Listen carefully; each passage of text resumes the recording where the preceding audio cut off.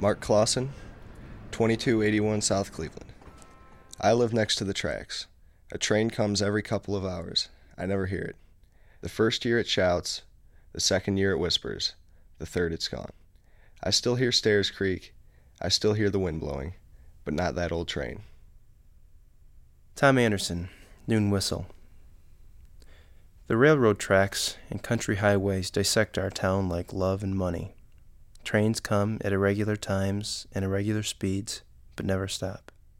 Semis roll through the midsection, but people have learned not to notice. Retired teachers live across from school.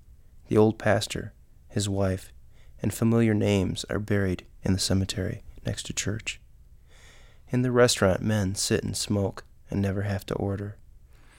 They drive slow in big cars and relish Sundays with their grandchildren. Even the ice melts slowly in Grandma's flat Coke. People take deep breaths, cry only at funerals. Across the tracks, things keep pace.